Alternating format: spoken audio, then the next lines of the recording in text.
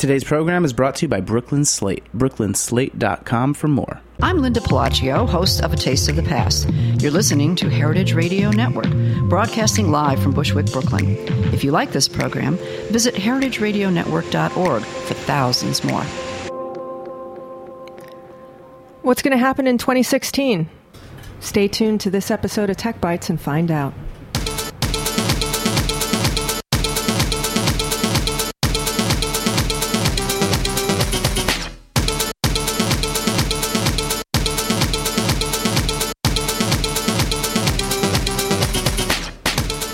Hello, Heritage Radio Network listeners. That's the last time you're going to hear me say that live in 2015 because this is the last episode of the year. Tech Bites is the show where we talk about the intersection of food and technology. And today, to help us take a look at what that's maybe going to look like in 2016 is the always brilliant Dana Cowan. Thanks. That is some kind of intro. Always brilliant. I'll try. Yeah. Well, I was gonna pivot off that in different ways, and talk about being smart and also just being like a lovely shiny person. Thank you. So we have Dana in studio, and in the booth, as always, we have our musical director, engineer, Heritage Radio executive producer, DJ, host of Full Service Radio on Thursday nights and Gunwash, the occasional co-host and in-studio guest, intern wrangler, Jack Inslee. Wow. How many more things can I add for 2016 to that intro? Well, I think that so many things in 2016, we should just go to Jack. It's good to see you for this final show, Jen. I know. I can't believe it came so quickly. It did. This is episode 44. This is the first official year of Tech Bites. Yeah. Congratulations. Started the first week in January, and here we are. It's a good year. Yeah, very exciting. Well, we have started every show, like a good meal, with an app. And we usually go around the room and we all talk about favorite apps that we're using, things we've discovered, sometimes apps that have not worked like they're supposed to and been disappointing. I'm going to kick it off with something that I actually got from a publicist, which wound up being really interesting. It's called Roast Perfect. And it is from the Certified Angus Beef Board. And the idea is, it's the holiday time. People want to cook a roast and potentially a roast beef. And this app is basically just going to help you with that. And it's really well done, actually. And a roast beef, I think, is something that I love that you hardly ever see anymore because it's very old school. And it's also an intimidating thing to buy and cook, I think, because it's also so expensive. If you want to get a beautiful crown rib roast for 8 people, it's going to run you upwards of $100 really easily. So then there's the panic that sets in of not only not turning out a beautiful meal, but also kind of destroying something that's that expensive. So this app is very simple. It does one thing. It'll walk you through the number of people, the cut of meat. It has a timer on it that you can set based on your doneness and all of that. So if you're focused on one thing and want to do one thing well, I think this might be the app for you. It was kind of a surprise. I was actually surprised that it was so good because sometimes these things aren't. I love the idea of something that is just for one thing. I mean, I feel like as humans, we multitask all the time, and we expect that of our technology. Like, it multitasks, and the more it can do, the better. But sometimes that means, as humans or as technology, we don't do that one thing so well. We don't do any of those individual things so well. So that sounds great, assuming you have that need. I love prime rib. It's like my favorite thing in the world. Yeah, me too. I agree. And it's also, though, I think I agree with you entirely on the multitasking thing. And we did an episode about a month ago called Disconnect from Your Tech as a counterpoint to it. And we basically talked about how multitasking is kind of a myth. I can't multitask, so I know that for me as a person, it doesn't exist. I've seen my kids do it, though, and so for a 15-year-old, I think their brains might be wired differently, so it works for them. But I'm actually really interested in technology, but I'm also interested in the idea of disconnect. And in fact, at Food Wine Magazine, we were talking about doing an entire issue around the idea of disconnecting and what does that mean? Like, how disconnected can you get? How uncomfortable does that make you? Is it something that you actually should begin to get comfortable with? Should you do a digital detox? Like, are we at that point in the world where we should consider, mindfulness over sort of the mindlessness of having our lives dictated by a small screen? I think the internet would answer you with a resounding yes. Jack, do you have an app for us this week? The last one of the year? Oh, man, I wish I had something cooler, but 44 weeks of the show. I've gone through a lot of my really good apps. I have Skyview, which is just a fun little thing I downloaded, and it's exactly what it sounds like. You kind of point your phone in any direction, shows you constellations and planets, and it actually even pulls up the, the astrological kind of corresponding figures to all these constellations. It's really nice.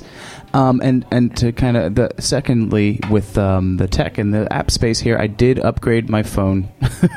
Congratulations! So I've got this How's that going? It's great. It's good. If my mother taught me one thing, it's how to kind of like wrangle customer service reps and find coupons to get free deals. And somehow I ended up getting this free of cost. So you're kidding. Can we need to do like a mini episode within the episode maybe next year, and you can tell us how we can wrangle customer service and coupons to get a free phone. I can do a season on customer service hacks for sure. Wow. But, that's much better than you even know. That's awesome. Yeah. And I'm surprised it's taken 44 episodes for this to come to light, because that's extremely helpful. True. Valuable. Yeah. Very valuable. Yeah.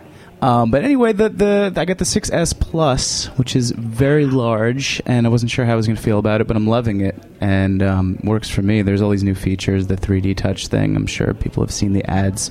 The one big noticeable thing is when you take a photo, it actually has an option where it buffers. It kind of takes a little bit of footage before and after that photo, so if you press in on the photo, it becomes like a little GIF almost, like a little moving image, and you see the moment right before and after the photo was snapped. So that's pretty cool. Wow. Yeah. What is the name of the astrology app? It is Skyview. And Skyview. It's nice. It's free. Constellations. When you said Skyview, I thought that was going to be like Google Earth View or Street View, and then just give you like the weather or something like that. Oh, no. Going deeper than that. It'll be great for your next camping trip. Exactly. Dana, do you have an app that you really use a lot or enjoy? I mean, I actually... some of the things that I find useful are so obvious. Like I am newly completely in love with Instacart, and I almost feel the need to apologize for it, because of course I'm an avid green market shopper, and I do little store to little store. Like I will devote days and days to that. But sometimes, just that the idea of someone being my very own personal shopper. Like I don't need it for shoes. I don't need it for jackets, the personal shopper thing. But boy, do I love someone navigating Fairway in my stead. It's sort of like having a personal assistant. It really that will is. do those personal things that you're just not supposed to ask a personal assistant to do. That's right. And then they call you. They're like, oh my gosh, I couldn't find this kind of mint, but they have that kind of mint. And how great is that? I'm in love. Instacart, it's amazing. It changes people's lives. It really, it changed mine. I was developing and recipes to shoot for the magazine, but I had a million other things that I had to do that day, and that's how I fit it out all in. So there you go, a life hack in the app. That's how she fits it all in. Yeah. And she's a busy lady, Dana Cowan.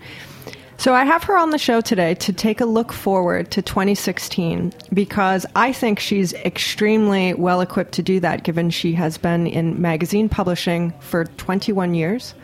And when you publish a magazine, I don't know if listeners have really thought it through, but when you're holding the December issue of Food and Wine magazine in your hands, they were working on that months ago, because the printing process takes a while. And the recipe development and photography process takes a while, as does writing and editing and coming up with the ideas. So she's a person who has made a very successful career out of being able to look forward 4 months, 6 months, 7 months, a year, and be able to predict what will be coming, the trend, and resonate in the future. So we're hoping you can work some future prediction magic here today. Sure. I would say that I have the most amazing team we're all like, there's Girl Scouts, but we're sort of like Food and Wine Scouts. And everyone fans out across the country and looks for the trends, tastes the trends, the trends. And so you're right, we're very trend focused. And there's so many things that we're excited about because, as you know, the trends in the food world have really sped up.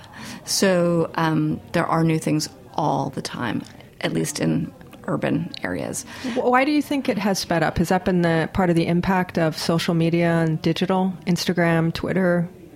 I think it's part of social media, but I also think it is our relentless quest for the new, and because that is combined with our love of food, when you put those two things together, things speed up and people get bored quickly. And I don't know if that's really because of social media, but they are on to the next thing. And so, you can look on two levels. There are the things that are timeless. There are things that have moments, and then there are, all of the trends. So I'm actually fascinated by timeless, and I'm actually very, very interested in old school, like you're talking about, prime rib. I think that looking forward, we will recapture some of the sturdy and ordinary things that people have passed by because they haven't seemed glitzy. And I see great hope in this. Sort of the Oldsmobile of food brands, whether it's like a Jim Beam as a drink or something else. And so I think that that'll be really interesting to see. I don't see huge evidence of it. I just believe it. I believe it's ahead of us. The thing that I'm most intrigued by for the coming year, I think, is the uncoupling, the change in what it means to be a restaurant and to go to a restaurant. Kate Crater, who is the magazine's restaurant editor, who is completely brilliant in every single way, and she is a seer and a visionary, calls the trend sort of the anti-meal. And I think that's really interesting because we go to restaurants for experiences, and the meal is part of the experience. But what happens if, that's only one part of your night? So the anti-meal would be you stop by at a restaurant that has great food, but you're not there for the night. You're not, you don't want that seat for 2.5 hours. You want that seat for 45 minutes. And what does that mean? And what will restaurants do to accommodate that? So there's a big wine bar trend, food and wine bars together, which it's not so much in my mind about the wine, although wine is an important aspect of it, but it's the fact that you can perch, you can eat, you can have a relaxing and inviting experience, and then you can do your next thing. You can go hear some great music, you can, take a walk, you can see a movie, and this idea, because about 5 years ago, restaurants replaced all those other experiences, right? So people seem to be doing everything else less, restaurants more.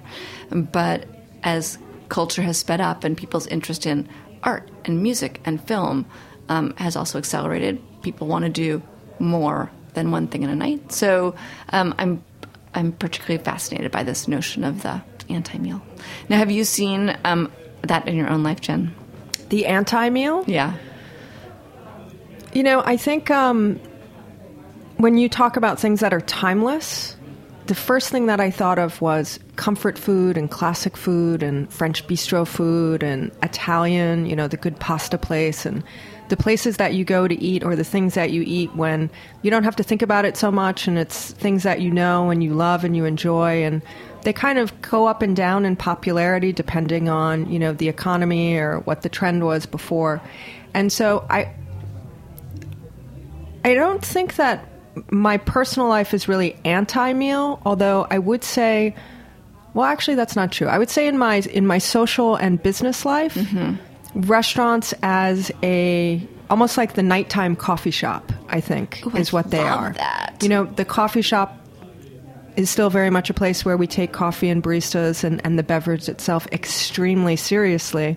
But the coffee shop has become the de facto meeting point, office space, job interview, extension to my apartment that's too small with too many roommates, place I go for Wi-Fi when mine breaks. And people go to coffee shops now at all times of the day, not actually to drink coffee anymore, but to use it as a hub for their social and professional life.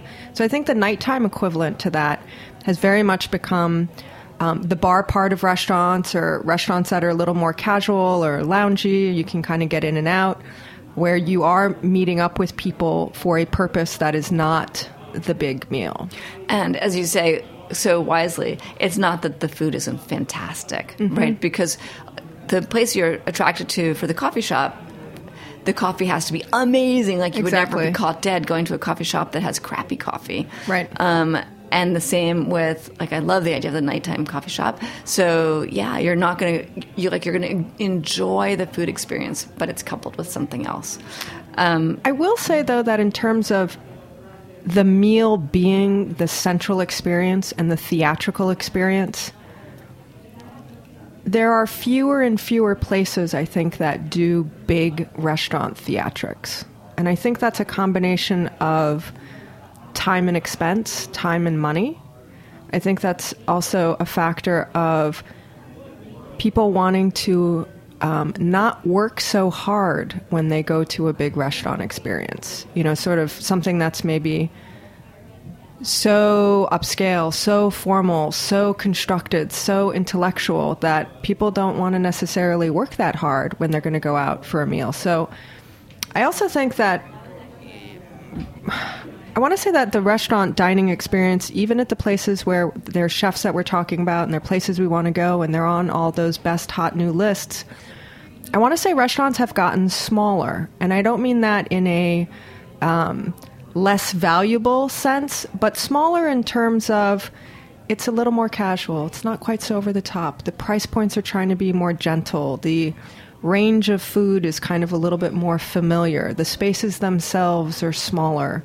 You know, sort of everybody, I feel like the quintessential restaurant for this moment in time right now is like the small, fringe neighborhood, low rent, young chefs, late 20s, early 30s, kind of 2-3 star review, interesting orange wines with then like some interesting ingredients, a couple of techniques, but pretty manageable all the way through. You can come in, you can do an hour and a half turn, and you're out.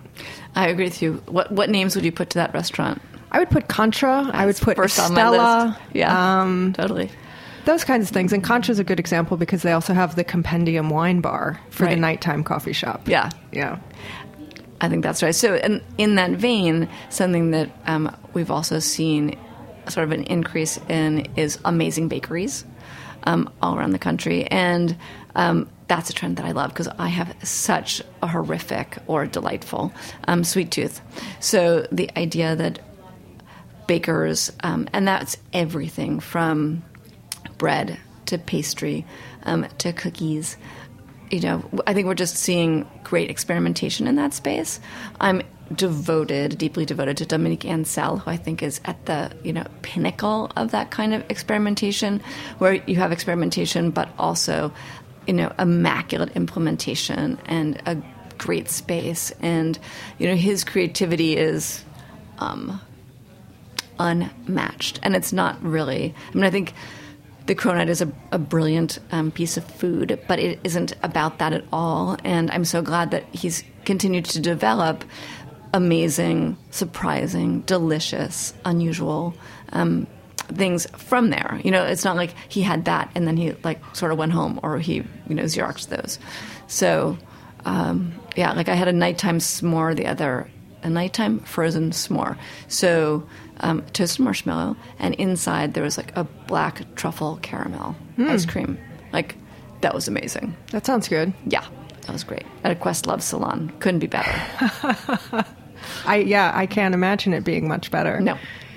Dominique Ansel is a great point to pivot on in terms of the impact of digital and social media, because one of the fascinating things about, I think, the rapidity that how rapidly things are moving in life today does have to do with the instantaneous nature of social media. When Dominique's Cronut first really hit the airwaves on Instagram and Twitter and Facebook and all those things, the first counterfeit cronuts were in Korea because they saw it on social media. And in New York City, a lot of people I don't think were really aware of it, but the Korean French Korean pastry chain, Paris Baguette, which is one of my personal favorites. I love that place and that chain and all their crazy baked goods and some very just straight ahead, very good baked goods. They had the cronut like 2 weeks later in their shop because they saw it, they developed it, and then they pushed it out to all of their stores. So, the interesting thing about that is it goes so quickly that you don't even realize sometimes, I think, how fast things are happening and where they're coming from. But it's also a really interesting point of discovery of how some of those, I think, timeless things that you're talking about, I feel like timeless things become trends when a new generation of people discover them. Right. And Well, I think maybe like the baking and the breads is maybe one of them, because that to me is timeless. Good bakery, good pastry, good bread is timeless. But as new generations come into things for the first time, of course, everybody thinks they're discovering something first. yeah, And timeless becomes a trend. I mean, timeless is tricky as a trend, which is part of what's nice about it, I guess. But the thing about the breads, at least the breads that I've seen, there is an evolution in bread. So, I mean, like the perfect baguette, I don't think we're going to see a ton of that. First of all, I think it's hard to do the perfect baguette. Mm-hmm. It's really hard to do the perfect croissant, and there's a lot of croissants in the world. But where I've seen the evolution of bread is with the grains, like these beautiful ancient American grains or heritage grains, and what people have done with them that is just stunning and very diverse. So instead of having like the perfect sourdough, and I'm not saying there isn't the perfect sourdough, but I feel like some of those bread things have actually moved forward. Now, the chocolate chip cookie, let it be said, that has not moved forward, and there's a lot of those around. So, and that is, that's totally timeless. I think that the idea of being able to counterfeit food is intriguing. So you see something on social, and you're in Korea, and you recreate it. But what are you recreating? You actually don't know, because you don't know what it tastes like. You know what it's called. You know what it looks like. And I think that creates problems, right? Because think of all the chefs like Rene Redzepi, people from Noma in Copenhagen. People know, they think they know Rene's food, and a lot of people have staged for a few days, and then they bring the philosophy back. But is it actually Rene's food? Is it a facsimile of his food? And what happens when the globe is overtaken by facsimile food? It's sort of like a bad video game, because the original has so much, obviously, it has so much integrity. It has a structure and a story and a profile that the facsimiles never can. And so I guess that's my plea for everybody to, be true to themselves and not do the facsimile foods, even if it seems like you saw it on the internet and it's going to make your restaurant so much more popular. It can't forever. Then you have to find the next thing, and then you don't stand for anything. And, the cronut dies, and then what happens to you? It's the same thing that happens to people in life when they do that with, their job or their look or their friends. If you try and create something that looks really great in the digital world, it sometimes kind of falls apart in real life. Yeah. But something that won't fall apart in real life, we're going to take a break right now and go to hear a word from our sponsors, who are Brooklyn Slate, which we love, and we're going to listen to some music from Taxstar.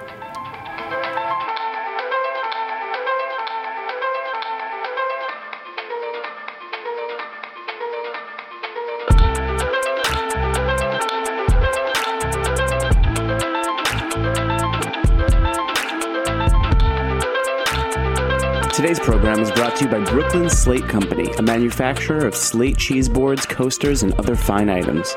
Brooklyn Slate Company is a collaborative effort from Brooklyn graphic designer Sean Tice and Parsons graduate student Christy Hadika.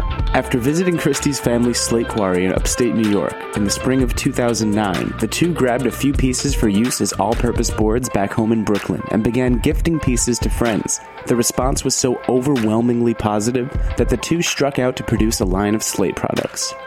We encourage you to visit brooklynslate.com for more. You can also get your own Brooklyn Slate care package by becoming a superfan member of Heritage Radio Network. Visit heritageradionetwork.org/donate for more.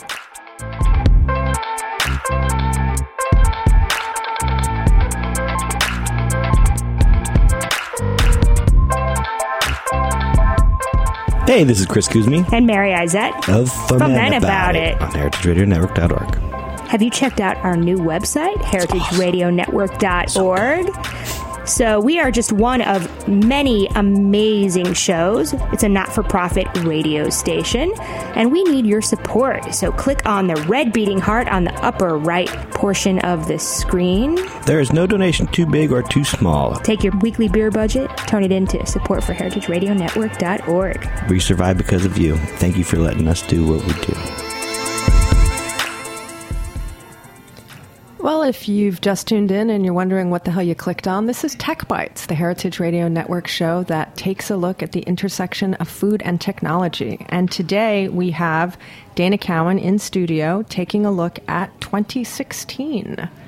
And one of the things that will be impactful in 2016, although I don't know if we know exactly how, is definitely social media. And if you don't follow Dana, you should look for her at FW Scout, SCOUT, on Twitter and Instagram if you want to see in real time what she's thinking about and what's going to potentially be impactful to the rest of us coming up. Dana, how important is social media and in what you do on the day-to-day? And how important is it? Do you use it to find things yourself? Does it have a huge impact if you tweet something? Can you bring the house down? Boy, I that's a great thing to aim for. I'm not sure I'm bringing any houses down, but I love social media. I think that most people who like social media, they pick their medium, and mine is Instagram because I love the visual aspect, and of course I love words, but I find Instagram so immediate, and I can just get lost going down rabbit holes. And I feel at the end of it, I ask myself, so was this sort of like a Captain Crunch experience, or was it like, a Kashi cereal experience? Like, was it, was it empty calories, or did I really feel like restored and like, ready to start my day? And I fall actually on the restorative side. I love seeing what's in the world, and I love following many different threads and people. So I'm interested in street art, and following street art on Instagram exposes me to worlds that I just wouldn't know. And I love following plenty of people in the food world and seeing what they're incredibly excited about, because I feel it is at Food and Wine magazine, we have a stringer network, and the stringers are invaluable to us because they live around the world and they tell us what's happening and they edit the world for us. But a well-curated feed, it doesn't replace a stringer, but it is a great sort of add-on to a very smart person telling you, their curated vision of the world. So I like people who have strong points of view, and those people aren't necessarily the most followed or have the most likes, as that they have a personality and a reason to follow them.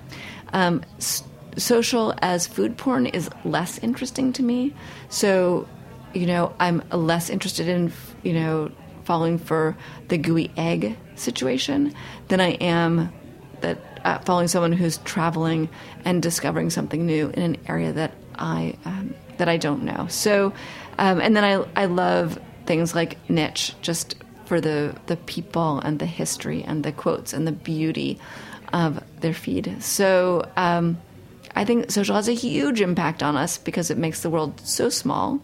It makes discovery so easy. And that's the positive side. And the negative side, we get hammered with what's most popular. And I understand that. But I feel that does not take us down the best path for people to continue to sort of traffic in images that they think will do well, that makes them feel good about the feed, but actually isn't reflecting what's interesting in the world at large. And there's also the question, as we were talking about before the break, if you're trying to recreate something that you see from social, if you're a chef, if you're a home cook, you could be completely missing the point. It might look the same, but it might not feel the same, and I feel like that's an empty experience.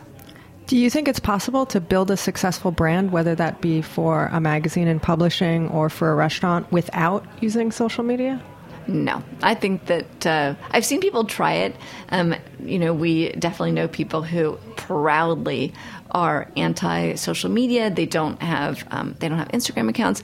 And I think that that's foolish because it's as if saying, I am not going to use the letter, R in any of my conversations. Like, you could do it, but your ability to communicate with your audience is severely restricted.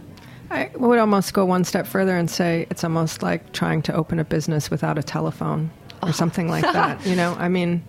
Because we have had many discussions on this show about what makes a company a tech company and a food tech company. And oftentimes people say, oh, well, we have an app. But I really believe that the App Store is the new Yellow Pages, that it's simply a way for people to find a business and connect to it and use it the same way people use the Yellow Pages to look for, a plumber or a paper store or a florist, because in the convenience of ordering and transacting. And I think the thing about the Yellow Pages as an app metaphor is that the Yellow Pages is highly organized and it's limited. It actually is bound. And the challenge with the App Store is you can search for the plumber, but you actually the plumber's app. But you may never find the kind of plumber you want because that plumber's buried and he hasn't, figured out. It's a rabbit hole. It's a rabbit hole. That's a really great observation. So in terms of Instagram, it's definitely starting to reach maximum density. We have our paid Instagrammers now. Instagramming is a job. Instagramming is a marketing and business strategy. Do you think that sustains itself in 2016? A little bit more? Doesn't quite jump the shark? Maybe jumps the shark? Do we shift to Snapchat? I think that everybody's really intrigued by Snapchat. I am as well. Snapchat has a natural audience that may or may not overlap with a brand's audience, and I think that's important to know. And I think that those of us in the media or in the brand building side of things, we perceive things to jump the shark before other people do. So Facebook, which many people say, oh my gosh, Facebook is so over. But we at Food and Wine find Facebook to be incredibly powerful for us and bringing people to the brand. So Instagram is undergoing a tremendous sea change because there's so many sponsored posts and the ability to have advertiser messages there for brands. I think it changes the environment a lot. And I think they should watch that. I could say something on Instagram. Like, you can't block. I've tried to block some sponsored posts, and I'm shocked at how well these things do. Like, if I want to block them, let me just tell you, there are a lot of people who want to see a car ad, in their feed. Like, hundreds of thousands of people. So that also, I think, is a little bit naive. Advertising, a lot of people actually love advertising. Magazines are built on it. The idea that one page is editorial, and if you love that, the right ad in that environment is actually perfect, and you want that. And it's the same in Instagram. So I think we have to be open to the fact that though you could consider it cluttered, you also could consider it an incredible way to discover things that you didn't know you wanted to discover, assuming that those choices are made intelligently. Yeah, that's a really critical thing, assuming choices are made intelligently, which, caution, must make intelligent choices while on the internet should sort of be like the overarching warning when you go there, because it's so easy to make a bad choice on the internet and in social media. It's like picking up that cup of coffee, caution, exactly. Beverage is hot. I handed my phone to someone just the other day to read an email, and I said, but just be really careful and don't hit anything, because I don't want you accidentally replying or forwarding or sending it just because, something happened. So looking forward again, are there new things that you've heard about that you're keeping an eye on that you think are interesting in the food, tech, app, digital media space? I'm assuming you also get hundreds and hundreds of emails and messages on a regular basis of people wanting you to look at things and consult on things and participate in things. So you probably also have a pretty good view of what's out there. I have something of you. The thing that I'm fascinated about going forward is the way in which food and virtual reality will intersect, how soon that will be, and at what price point. So, when the New York Times sent out 1 million, viewers so that people could experience virtual reality, I feel like that was a turning point. How many of the rest of us will do that, and then how much money are we willing to spend to give our diners, users, a virtual reality experience? And I feel like that is what everybody's talking about in the real world, and it hasn't been a point of discussion so much, probably because it's too expensive in the food world, but that intersection, I'm looking forward to seeing that. And I love the way that technology can help solve, that's too strong a word, can help address climate issues. So the apps and the way that people are developing technology for saving water, reducing some stress on the planet, I think we'll see a lot of that in the food tech space. And as I'm sure you've talked about many times, the idea of creating food, which was sort of a Woody Allen joke, pills, but I think we do have the printing of food in our future, right? Like printing dough. This is crazy to me. I mean, it's in a way, it's not that different from sort of a rice machine that's going to cook it for you. But I think that will be very interesting to see unfold.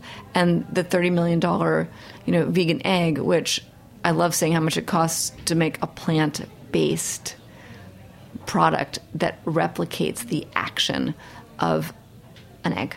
But I think we're just at the beginning of that. There's so much interest in vegan and raw and, pulling us off our addiction to meat.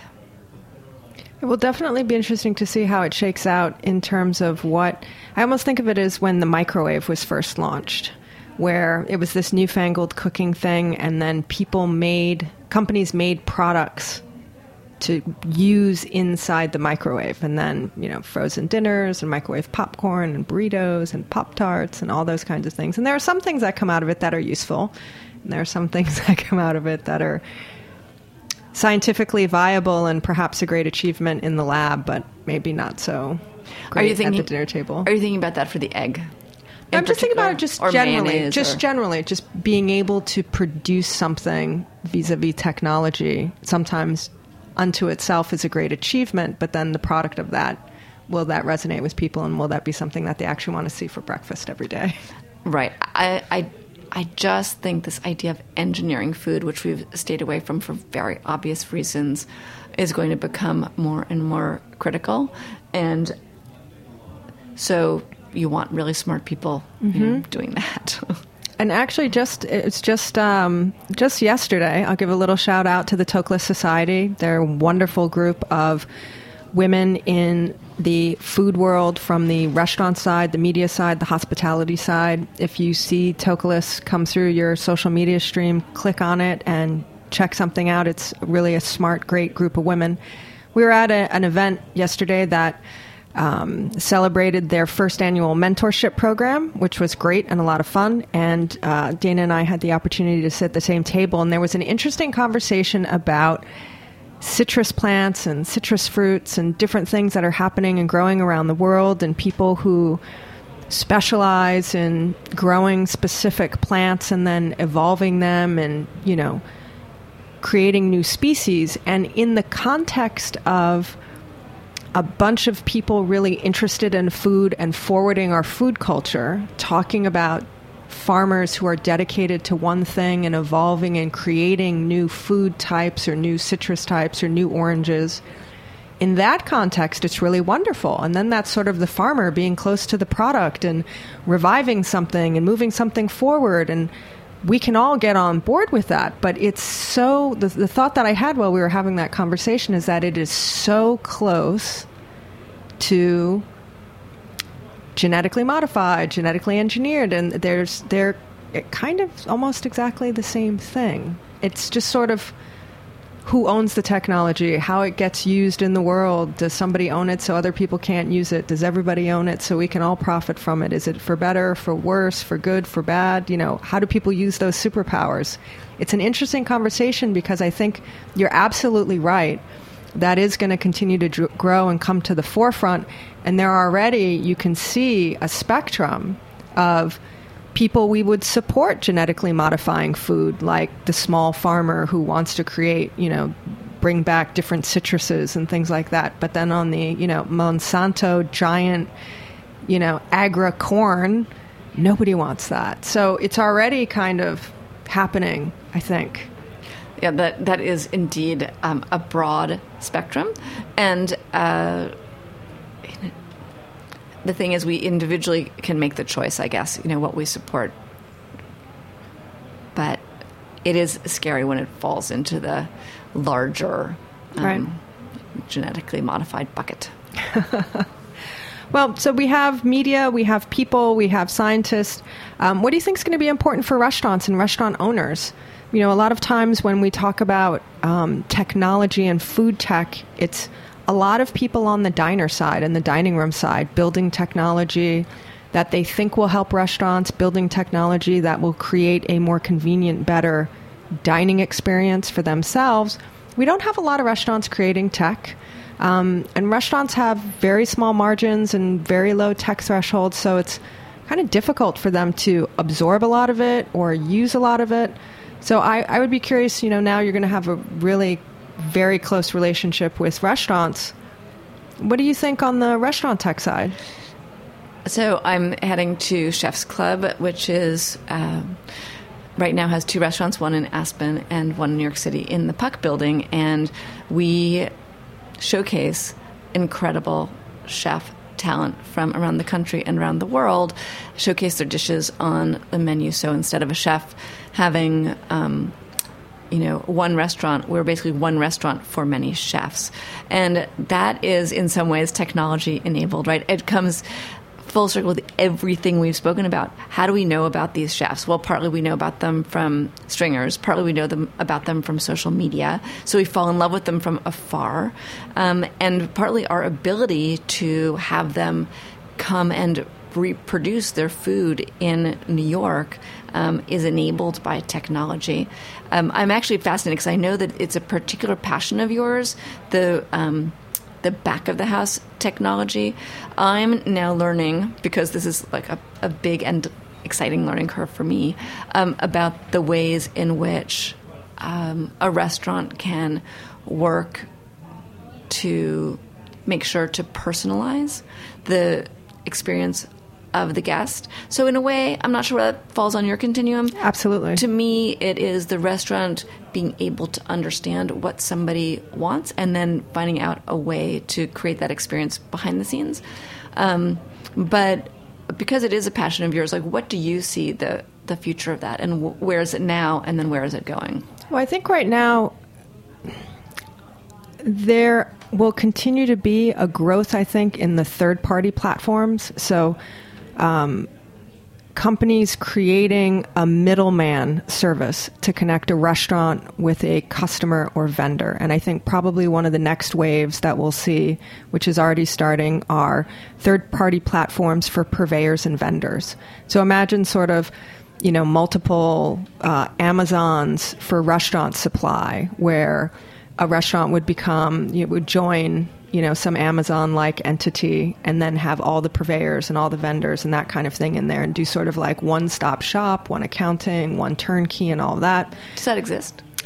In some form, yeah. There's one or two things that are starting, and the third-party platform, ordering services, seamless reservation services, open table, all those kinds of things, they're harnessing the convenience of the internet for restaurants. They're harnessing sort of the power of customer service, data points and retention, which you know a huge amount about coming from publishing from one point of view. And restaurants don't, but something like OpenTable gives them the data that they're looking for. And so I think restaurants are going to increasingly have a lot more third-party platforms, which will be a little difficult on the one hand because restaurants don't have big margins to play with in terms of how many more services can they purchase because the margin's already so small. But it's also opening up a very data-driven world where I think they understand the value of it, but it's never really been accessible to them. So they can start to do their inventory in real time and their accounting in real time and their books in real time and say, wow, nobody wants tilefish. Everybody wants halibut. Right. Except on Saturdays. We sell all the tilefish on Saturday. Let's only sell it on Saturday from now on, because once everything starts to go into a computer and, a database and a spreadsheet and all that, and it can spit that information out to you, then they can start to make more and more intelligent, economical decisions. So I think there's going to be a lot happening and a lot of opportunity. I think there's probably going to be a big level of frustration for a lot of the smaller independent restaurants. I mean, a group like the Danny Meyer Group, Union Square Hospitality, they have resources and multiple restaurants, and they have power of scale to be able to sift through this. Something that's one of this place we're here right now, Roberta's. It's people open small restaurants like this, and the thing that they're thinking most about is, how amazing is the pizza going to be? What kind of music are we going to play? Are the chairs comfortable? And then to have this whole layer of data and tech, which is potentially beneficial, but also super overwhelming, that I think there's going to be, some growth spurts and pains. And I think there will be a shaking out, and probably we will see, as a result of the difficult in percentage points that third-party platforms want to take, frustration from not understanding it all and it all being a bit overwhelming, you start to hear about restaurants that are getting off OpenTable, that are getting off of Seamless, that don't want to be in those things because it's kind of just too much. They want to go back in-house. So maybe a return to the timeless things also, where at the end of the day, you go to a restaurant or a coffee shop or a wine bar to have an experience with people, right? And people making your food, the people that you're with. So I do think that one sort of ricochet effect will be probably a pocket of people who start to disconnect from the tech a little bit and go a little bit more old school, person-to-person, phone, that kind of thing, which I think is potentially really great. I think that's great if if scale isn't an issue. And depending on who your customer is, right? At Roberta's, they know their customer, and the feedback every single day, every single minute, it's so personal. But if you scale it, if there's 10 Roberta's, it's harder. Absolutely. It's a little bit harder. Yeah. So it'll be interesting. I'm definitely excited for 2016. Excited to see what's going to happen. Excited to see you in 2016. Before we go, our last episode of the year, I want to take some time to give some thanks and have an attitude of gratitude for the end of the year and going into next year. I want to thank DJ Uptown Nico, who is the guy who made the amazing theme song, which is called Nomada CPU Track. You can find it on SoundCloud. I want to thank the whole Heritage Radio crew, Aaron Fairbanks, the executive director, Jack Inslee, executive producer, Allison Hamlin, Liz, everybody, the interns. They do an amazing job here, and what you may or may not know is they do an amazing job on a very small non-profit budget, and we're currently in the middle of our end-of-year fundraiser. We have a small gap to close. If you love Heritage Radio, if you think these conversations are important to have and to listen to and to share, go to heritageradionetwork.org, click the beating heart, and make a donation today. And if you donate $60 and become a member, you will be the lucky recipient of the first ever Heritage Radio cookbook, podcast potluck, party in a PDF that I am helping to edit, with recipes from many of our amazing hosts. I want to thank Dana Cowan for being the last guest of the year with the first thoughts for the next year. And everyone for listening. Have a wonderful holiday season. We'll see you in 2016.